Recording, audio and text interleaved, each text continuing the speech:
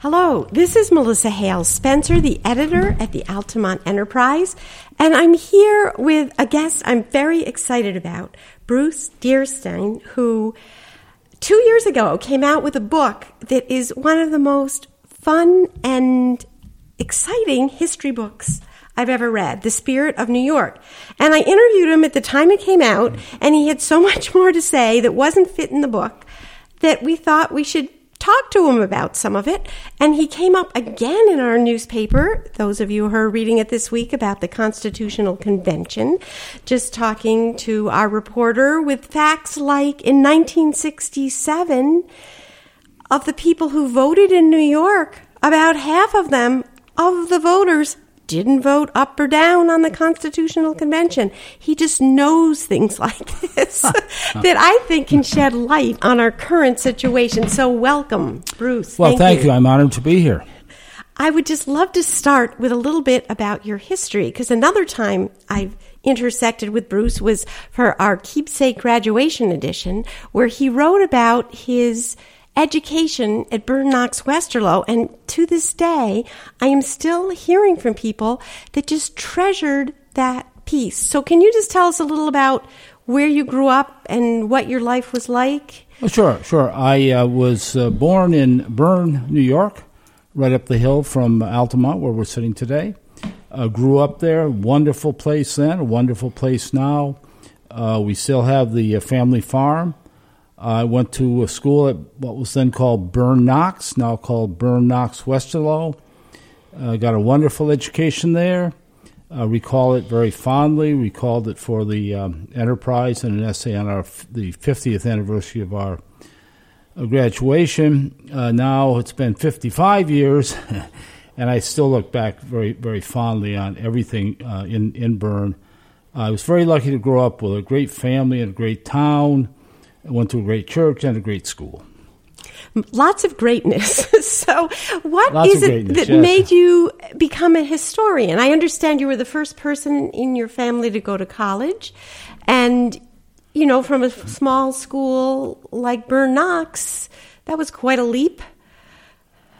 Well, yes, it was. Actually, I had a cousin who went to college, a little older than me, but I was the first in our part of the family.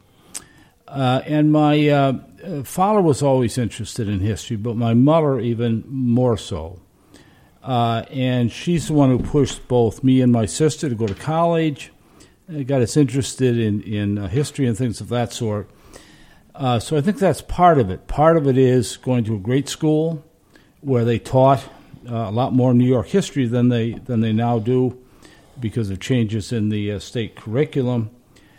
And I think another part of it was growing up in a historic town. Bern, as some of your listeners know, maybe most of them know, it was the capital of the anti-rent wars in the middle of the 19th century, which actually is covered in my book, and was the largest tenant rebellion, arguably at least, in United States history. It went on for years and years, where hundreds of farmers revolted against paying the rent to the landowners who gotten the land in the hill towns and throughout some of the other counties in the Hudson Valley through colonial grants actually going back to the Dutch period. And the farmers wanted lower rent, but they really wanted to buy the land. And that was what the protests, particularly in the hill towns more than here in Altamont, were about. So I kind of grew up with history all around me, a family that was interested in history, and a school that taught it. And then I got even more interested when I went to college, which was Hartwick College in Oneonta, where I had some great history teachers. And then was fortunate enough to go to Syracuse University years later, where I pursued and finally got my doctorate and encountered even more great teachers there who were very enthusiastic about New York history in particular. So I guess all of those things sort of added together led to my interest in history. Yeah, that's quite a rich history of your own. And I remember you're saying when we talked about it before how right next door to your school was the Lutheran church that was the starting point for the anti-rent wars, and to have it physically around you. But many people do in Bern, and not all of them become historians. So you had something more there that propelled you. Well, just a quick plug for the Lutheran Church. They've recently been designated as a historic site. They have a brand new historic marker in front of the church commemorating a meeting in 1845 of anti-rent protesters. Prior to that, in 1839, there was a meeting which sort of kicked off the anti-rent wars. And I say in my book that was in the Lutheran Church. As it turns out, I haven't been able to document that per se. It was in Bern, probably in the Lutheran Church, which was then the largest building in town. But Bern arguably had the title and the reputation of being the capital of the anti-rent wars. Now, it's true that not many other people pursued the route that I did into history. And I'm not sure why that is. If you look at our graduating class, a number of people went on to advanced degrees, computer science, for instance, and things of that sort. But no one, so far as I know, into history. I think it was in part going from Bern to Hartwick College, where there was a good history department, and from there to Syracuse University. And then just fortuitously getting a job with the Office of State History way back in 1973. That office has long since been abolished, unfortunately. And then transferring to the New York State Archives, which is still there in the Cultural Education Center, and sort of being again surrounded by not so much history but the sources of history. So I guess you could almost say history has constantly been in my path or on my track or whatever you want to say. And I've been I'll say again I've been very, very fortunate. I've always wanted to write a book, a New York State history book, kind of a textbook. When I finally got to it some years ago, I realized that wasn't going to be possible. It's just too much to say. So I tried to do the next best thing, which is this book, The Spirit of New York, which is about 16 key events in New York history. And the more I study New York history, the more I become excited, enthralled by it, and still am. I'm still continuing to do historical research and some historical writing. I think of New York as arguably the nation's historically most significant state and the most historically exciting state from the time it became a state, which was 1777 and even before, right down to the present, because so many important trends and events started here and kind of swept across the country. So New York, I think, is a natural place to kind of ignite one's interest in history. And where we're sitting right now, so we're speaking here in Altamont, Albany County, one of the oldest parts of the state. This is a very historic village in the historic town of Guilderland, and right up on top of the hill, as we say up in Bern and the hill towns, even more history. So there have been a lot of natural connections, things you could pick up on, which inspired further interest in New York history. Well, one of the things that I find so remarkable about your book is a lot of history tomes are kind of lists of dates and events. And you have made what you called eureka moments. You have found things where something was discovered or something changed. And if you could talk about how you came up with that idea as a format, it would be interesting. And the other thread that might or might not go with that I wanted to pursue when you mentioned your work with the archives is I know you had mentioned to me earlier that you helped author something called Towards a Usable Past, so that the state had kind of a blueprint on what to be preserved. And so maybe when you're thinking of these eureka moments, or just how do you come up with them to make history still relevant, and what is it from our past that you helped outline for the state to save that we need to draw on to carry forward in the future in a meaningful way? Well, I'd like to say that this suddenly came to me in a dream or on high, and it was all formed. It really didn't happen that way. This actually grew out of a piece that I wrote for the Albany Times-Union, where I write as a freelance writer. I'm not on their staff or anything like that. On historical events, endeavors, parallels, insights, and so on. And I wrote an essay for them on kind of key events in New York history, exciting events in New York history. I think I got about 7 or 8 of them. And it occurred to me, there's the beginnings of a book right there. Those are really exciting events. I can expand that list, which I did, and build a book around it. Now, this is a book of stories, and Melissa used the term tome, which I hear and used to hear a lot when I was teaching history. Too much history is historical tomes, analytically sound, lots of facts, not very exciting. History written right, preserved correctly, and presented correctly, I think is exciting. It is as exciting, I would say, if you just look at some of the stories in this book, more exciting than fiction, because it's real, live, actual flesh and blood people doing sometimes everyday things, sometimes extraordinary things, often in my book heroic things, sometimes things maybe a little less heroic, more commonplace. But if you can put people at the center of the story, let them do the talking, describe what they saw, what they did, what they experienced, I think you've got a winning combination. Now, when I was with the State Archives, which I was privileged to be at for many years, the program was brand new. We were just starting out.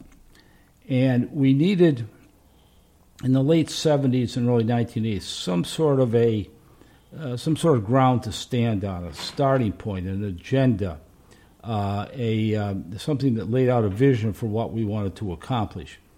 And so we put together a report called Toward a Usable Past, Historical Records in the Empire State.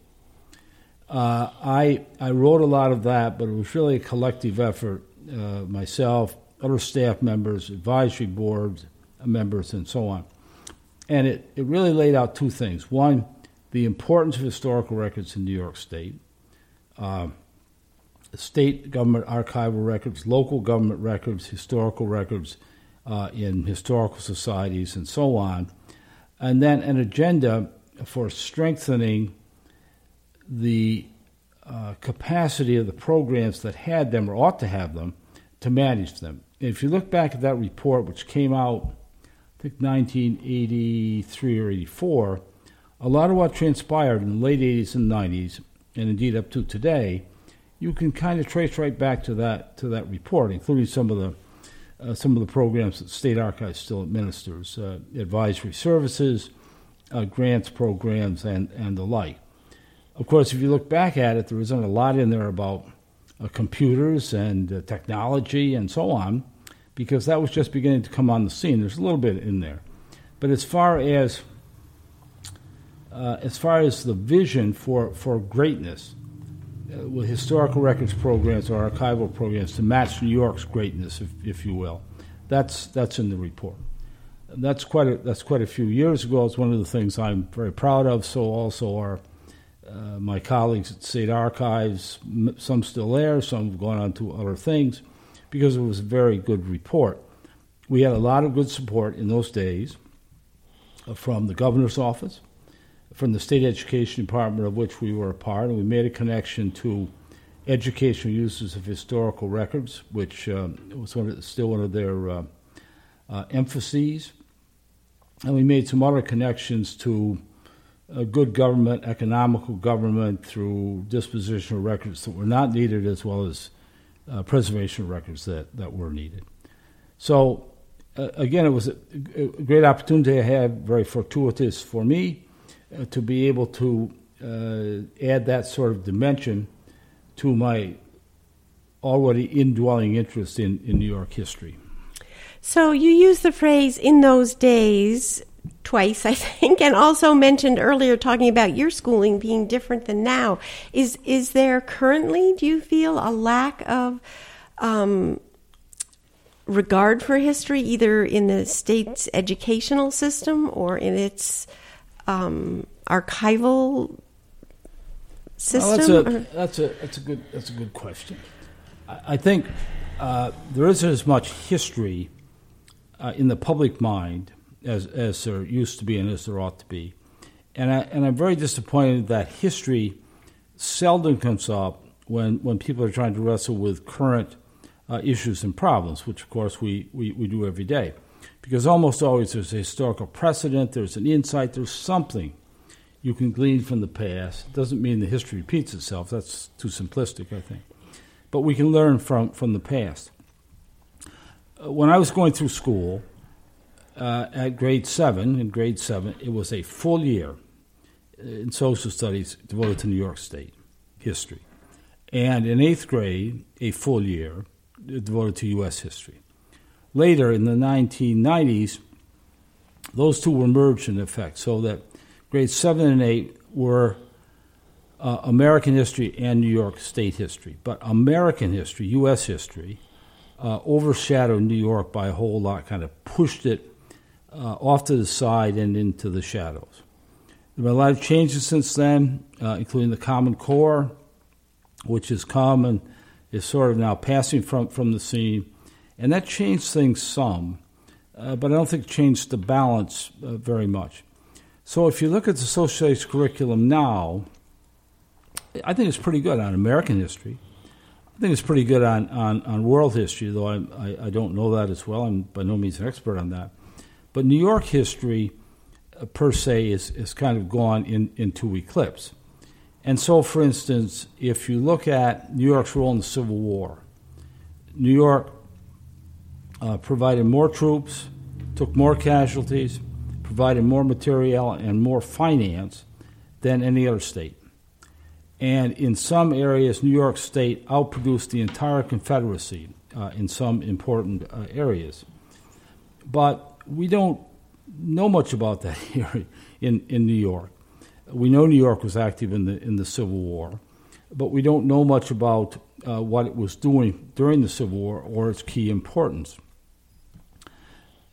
There are other things where I think we don't know as much about New York's glory and influence as we ought to. If we knew more about it, I think our pride in the state would be more than it is sometimes, because we'd have a better understanding of how important this state has been historically and still is. Well, one of the things you just said that interested me, and I had paged through your book and looked, you were talking just a moment ago about issues today either paralleling or somehow being rooted in earlier issues, and some of the ones that's just kind of popped out at me, and I wonder if you could comment on any or all of these, is this idea of immigration and diversity, because certainly that seemed very important to New York's history and currently is a hot-button issue.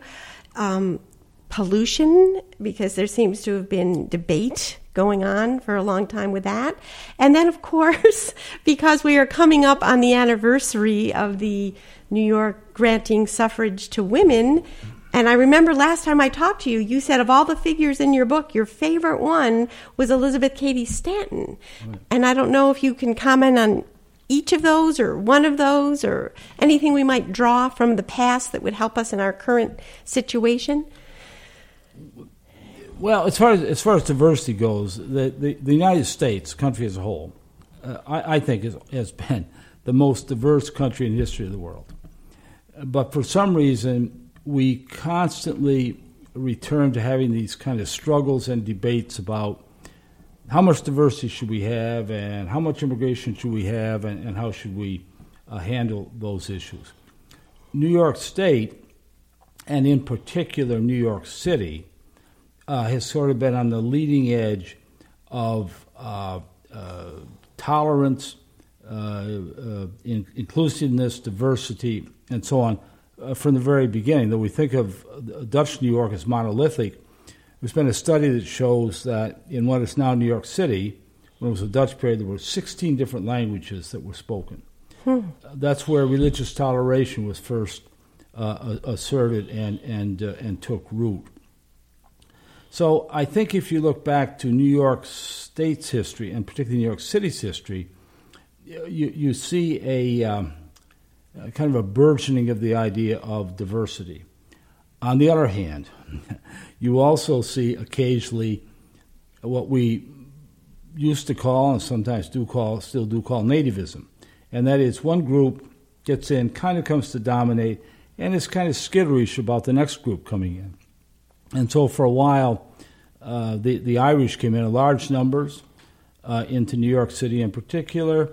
And when they got to be dominant, then they were not quite as tolerant as you might have expected them to be in the next group coming in, which was the Italians and Eastern Europeans and so on. And so I think the lesson we draw out of that is there's always been a sort of tension and debate and discussion. Right now, it seems to me that debate is not very useful or very good. It's kind of stalled, and we need to get the debate going again about how are we going to balance keeping the border secure with our long traditions of letting a lot of people come into the country, because that's what made the country great. As far as pollution goes, one of the chapters in here is actually on New York State clean water policy or anti-pollution policy in the early 20th century, going back to an executive order by Governor Theodore Roosevelt, who was governor for a couple of years, in 1899, the first executive order that I can find. I'm pretty sure I'm right on this. There isn't an earlier one, mandating the cleanup of a lake and a stream, which happened to be Saratoga Lake and Cattaraugus Creek, right up here in Saratoga County. And it's a very strong executive order, very strong mandate. If you look at what actually happened, however, the cleanup went pretty slowly. There were appeals. There was foot dragging, and it took a long time for Roosevelt's vision, if you will, in that executive order to be realized. In fact, it wasn't until 1949. So it started in 1899, 1949, under it happened to be another Republican governor, Thomas E. Dewey, that New York State got its first clean water policy, comprehensive policy. And indeed, today, as everyone knows, we're still debating such things as cleanup of the Hudson River. How should we keep waters clean in various places? What should we do about pollution in Hoosick Falls and so on?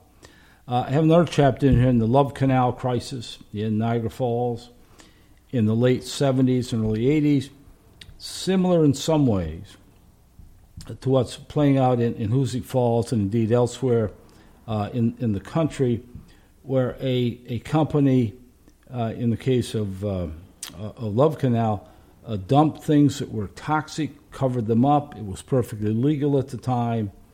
There were very few regulations. The poisonous chemicals began to leach out. People's health was affected. And then the health department got involved, and the federal government got involved. There were lawsuits and so on. And eventually, the company that had done the original dumping, which is Hooker Chemical, now Occidental Petroleum, had to pay for the damage that it had done, even though at the time what it had done was legal. So what do we learn from that? Well, I think we learned that if you have toxic chemicals in the vicinity of a population center, and if you've been to Niagara Falls and seen Love Canal, it's in the city of Niagara Falls. That's a recipe for trouble. And we also, I think, can draw from that the insight that what seems okay at a given time, later on, is realized as being detrimental. People get sick, and we look back, and Love Canal is a good example of this, and maybe Hoosick Falls and others as well. And we say, well, we shouldn't have done that. It's pretty obvious now. We shouldn't have done it. Then we'd put in regulations.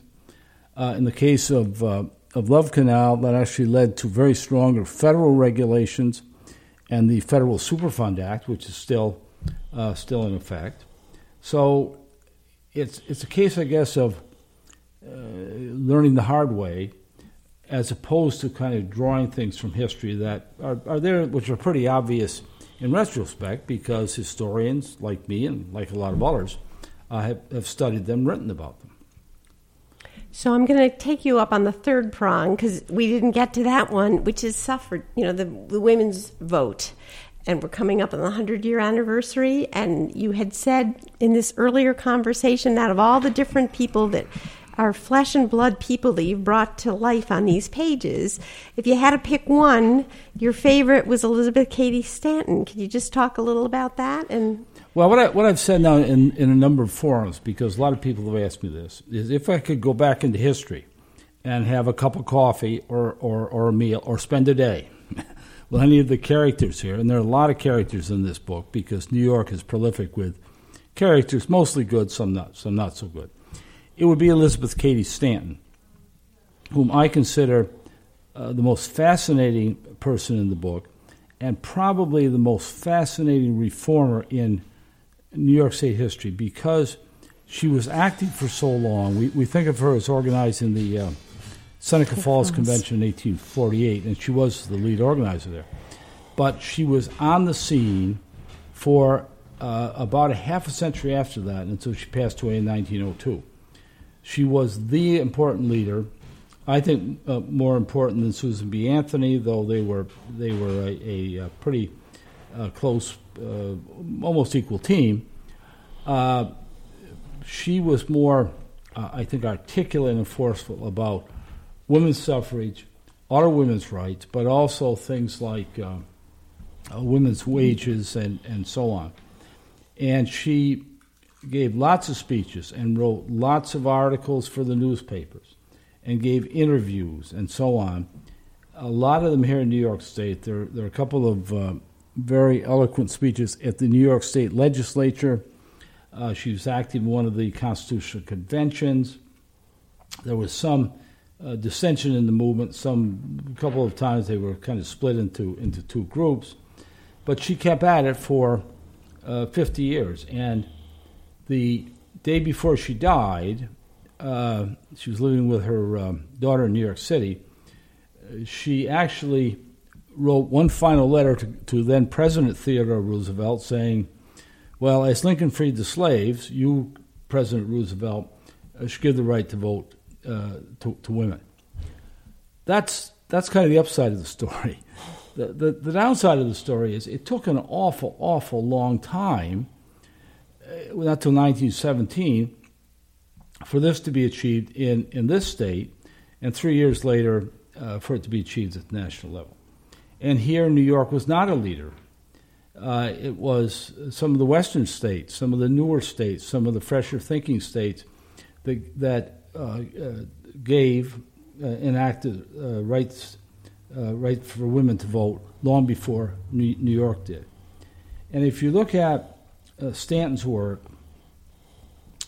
Susan B. Anthony's work, Stanton's daughter, Elizabeth Harriet Stanton Blatch, they were immensely frustrated at how slow and unreceptive New York State, progressive though it was in many ways, seemed to be on this. And so the Seneca Falls Convention, if you look at the Declaration of Independence, the time period between that and the Seneca Falls Convention is, I think, exactly the same time period as between the Seneca Falls Convention and the time the women got the right to vote. So in other words, 72 years. Yeah, an awful lot of years went by. One of the things that Stanton found frustrating, well, two of the things she found frustrating, was that, first of all, people who should have been natural allies sometimes were and sometimes weren't. And so, for instance, she rallied with abolitionists during the Civil War and right after the Civil War, hoping that the abolitionists would reciprocate and support women's suffrage. Some of them did, but a lot of them didn't. She was also frustrated that some women didn't seem much excited about this themselves. And in fact worked against it. Well, as she was dying, and then as the 20th century dawned, there was an organized campaign against it. In the time period I write about, it was more like indifference, shoulder shrugging, foot dragging, that sort of thing. Because some women felt, look, I don't want to rock the boat. I'm happily married. I've got a family.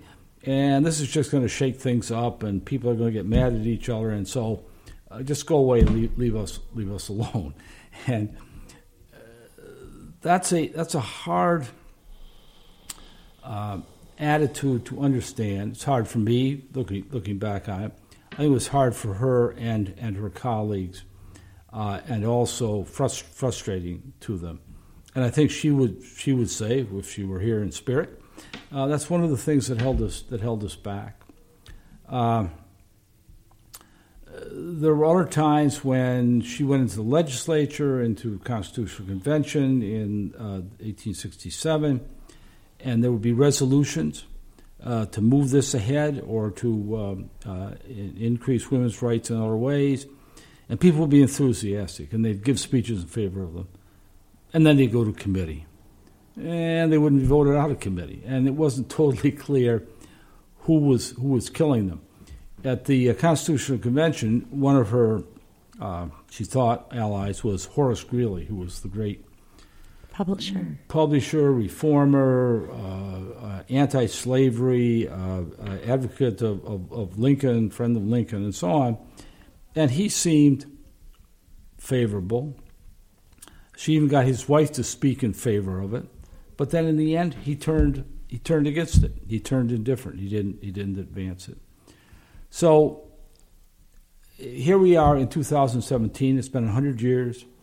We have a chance. We have had a chance, and we'll continue to have a chance at the end of the year at least, to look back on what finally worked in the teens, World War I era, and then 1917, which in some ways was similar to what Elizabeth Cady Stanton and her colleagues were doing, in other ways different. Some ways more in the period where they succeeded, I think more proactive, more militant, if you will, more inclined to really get into the politics behind the scenes, get the news media and newspapers mostly behind the cause and so on. But I've always thought women's suffrage in this state and across the country is a hard thing to understand as to why it took so long when the cause seemed so 100% justified and documented from the time of the Seneca Falls Convention.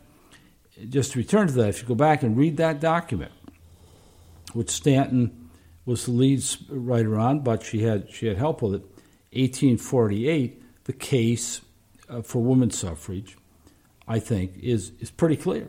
It was as clear then as I think it was in 1917 and as it is now, if you want to think of it that way.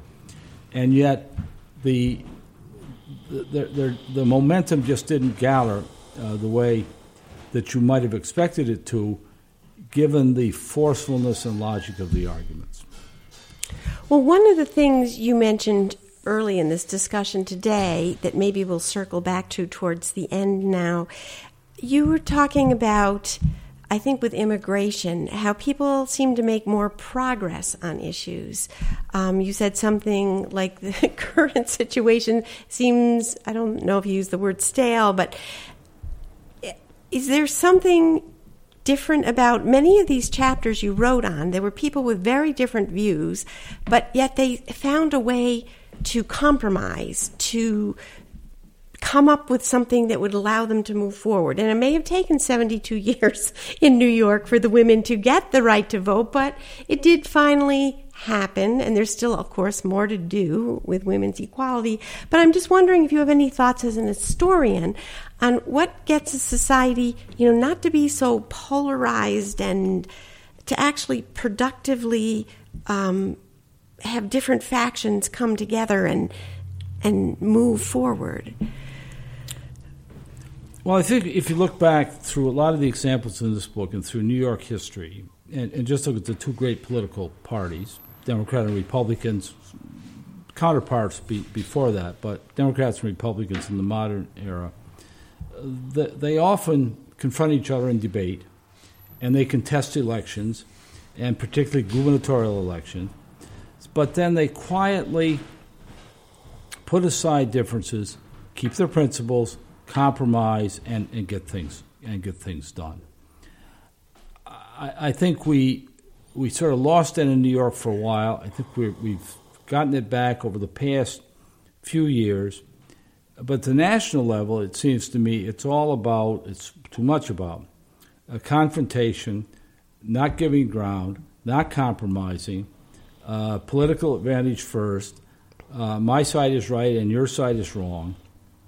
And it's like two groups kind of shouting at each other when they should be quietly talking to each other and negotiating with each other. I don't think that happened just in 2016 at the election. I think that aggravated it. I think it had been building for quite a while before that.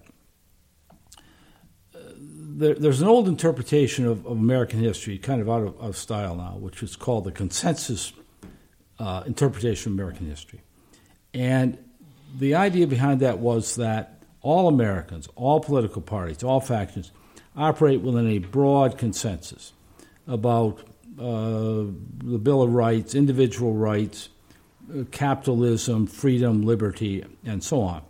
And we do that because, unlike Europe, we never had kings, we never had feudalism, we never had an established group which was in charge of things and then had to be overthrown by revolution. And so we have this consensus. Within this consensus, however, we debate with great spirit and energy, but we all basically agree on common things. We sort of have common goals in mind. I think if you look back through a lot of New York history and U.S. history, something like that has been operational, even when there's been an awful lot of political confrontation, debates, contesting of elections, and so on. One of the best examples in New York doesn't appear very much in my book, but I know a little bit about him from other things, is Al Smith. Everybody knows, I guess, a great governor in the 1920s, candidate for president in 1928, a Democrat, came out of New York City, no doubt about that, but constantly trying to work with Republicans. Wasn't always reciprocated. Sometimes it was, sometimes it wasn't. But constantly trying to work out things like reorganization of state government in the 1920s, the beginning of the budget system, which we have nowadays, fewer agencies, streamlining of government, and so on. So Smith would contest with his opponents at the polls and then try to quietly work with them in the legislature. Another good example of that, I think, would be Nelson Rockefeller, who was a Republican, but in many ways as liberal-minded as a lot of his Democratic colleagues, and was able to get a lot of things done. Right now, that spirit, well, I think it's kind of coming back to life in New York. I hope it is. We don't see it as much as we should at the national level, and so we oppose and confront and demean and criticize the other side when we ought to be more open to their views and suggestions and so on. I don't have a solution to that. I think you can look back in history and see times that were better than we've got now. You can see leaders that were more inclined to build agreements and consensus than we may have now, and you can see the American people, I think, less divided than they seem to be right now, and more open-minded and harmonious, friendly toward each other. The only time when there was an obvious exception to that, and a big one and a bad one, was the Civil War. And I don't think we're anywhere near anything like that. I hope we're not. But right now we're not talking to each other enough. We're not having enough of a dialogue. We're having some discussions online with things, but one of the patterns that seems to be happening. This came up in a conference last week that Paul Grandal organized down at SUNY about the media and fake news and so on, is people want to listen to people who confirm their views of things. They want to watch the news that confirms their views of things. They subscribe to Facebook feeds, Twitter feeds, and so on, which reinforce their view of things. And their view of things too often is, I'm right and the other side is wrong. The Democrats are right and the Republicans are wrong, or the Republicans are right and the Democrats are wrong, or whatever. If we could get to the point of looking more at the countervailing evidence, what other people are saying, and be more open to that, I think we'd be a lot better off. Well, I'm going to end on that note because that's what we try to do every week at the Enterprise. And you do it very well. Have meeting ground. But I can't thank you enough. I had pages and pages of questions, but maybe you can come back sometime. Oh, sure. Because there were chapters that you left out that I wanted to hear about. And just thank you so much. I really appreciate this. Thank you. I've enjoyed it. Thank you.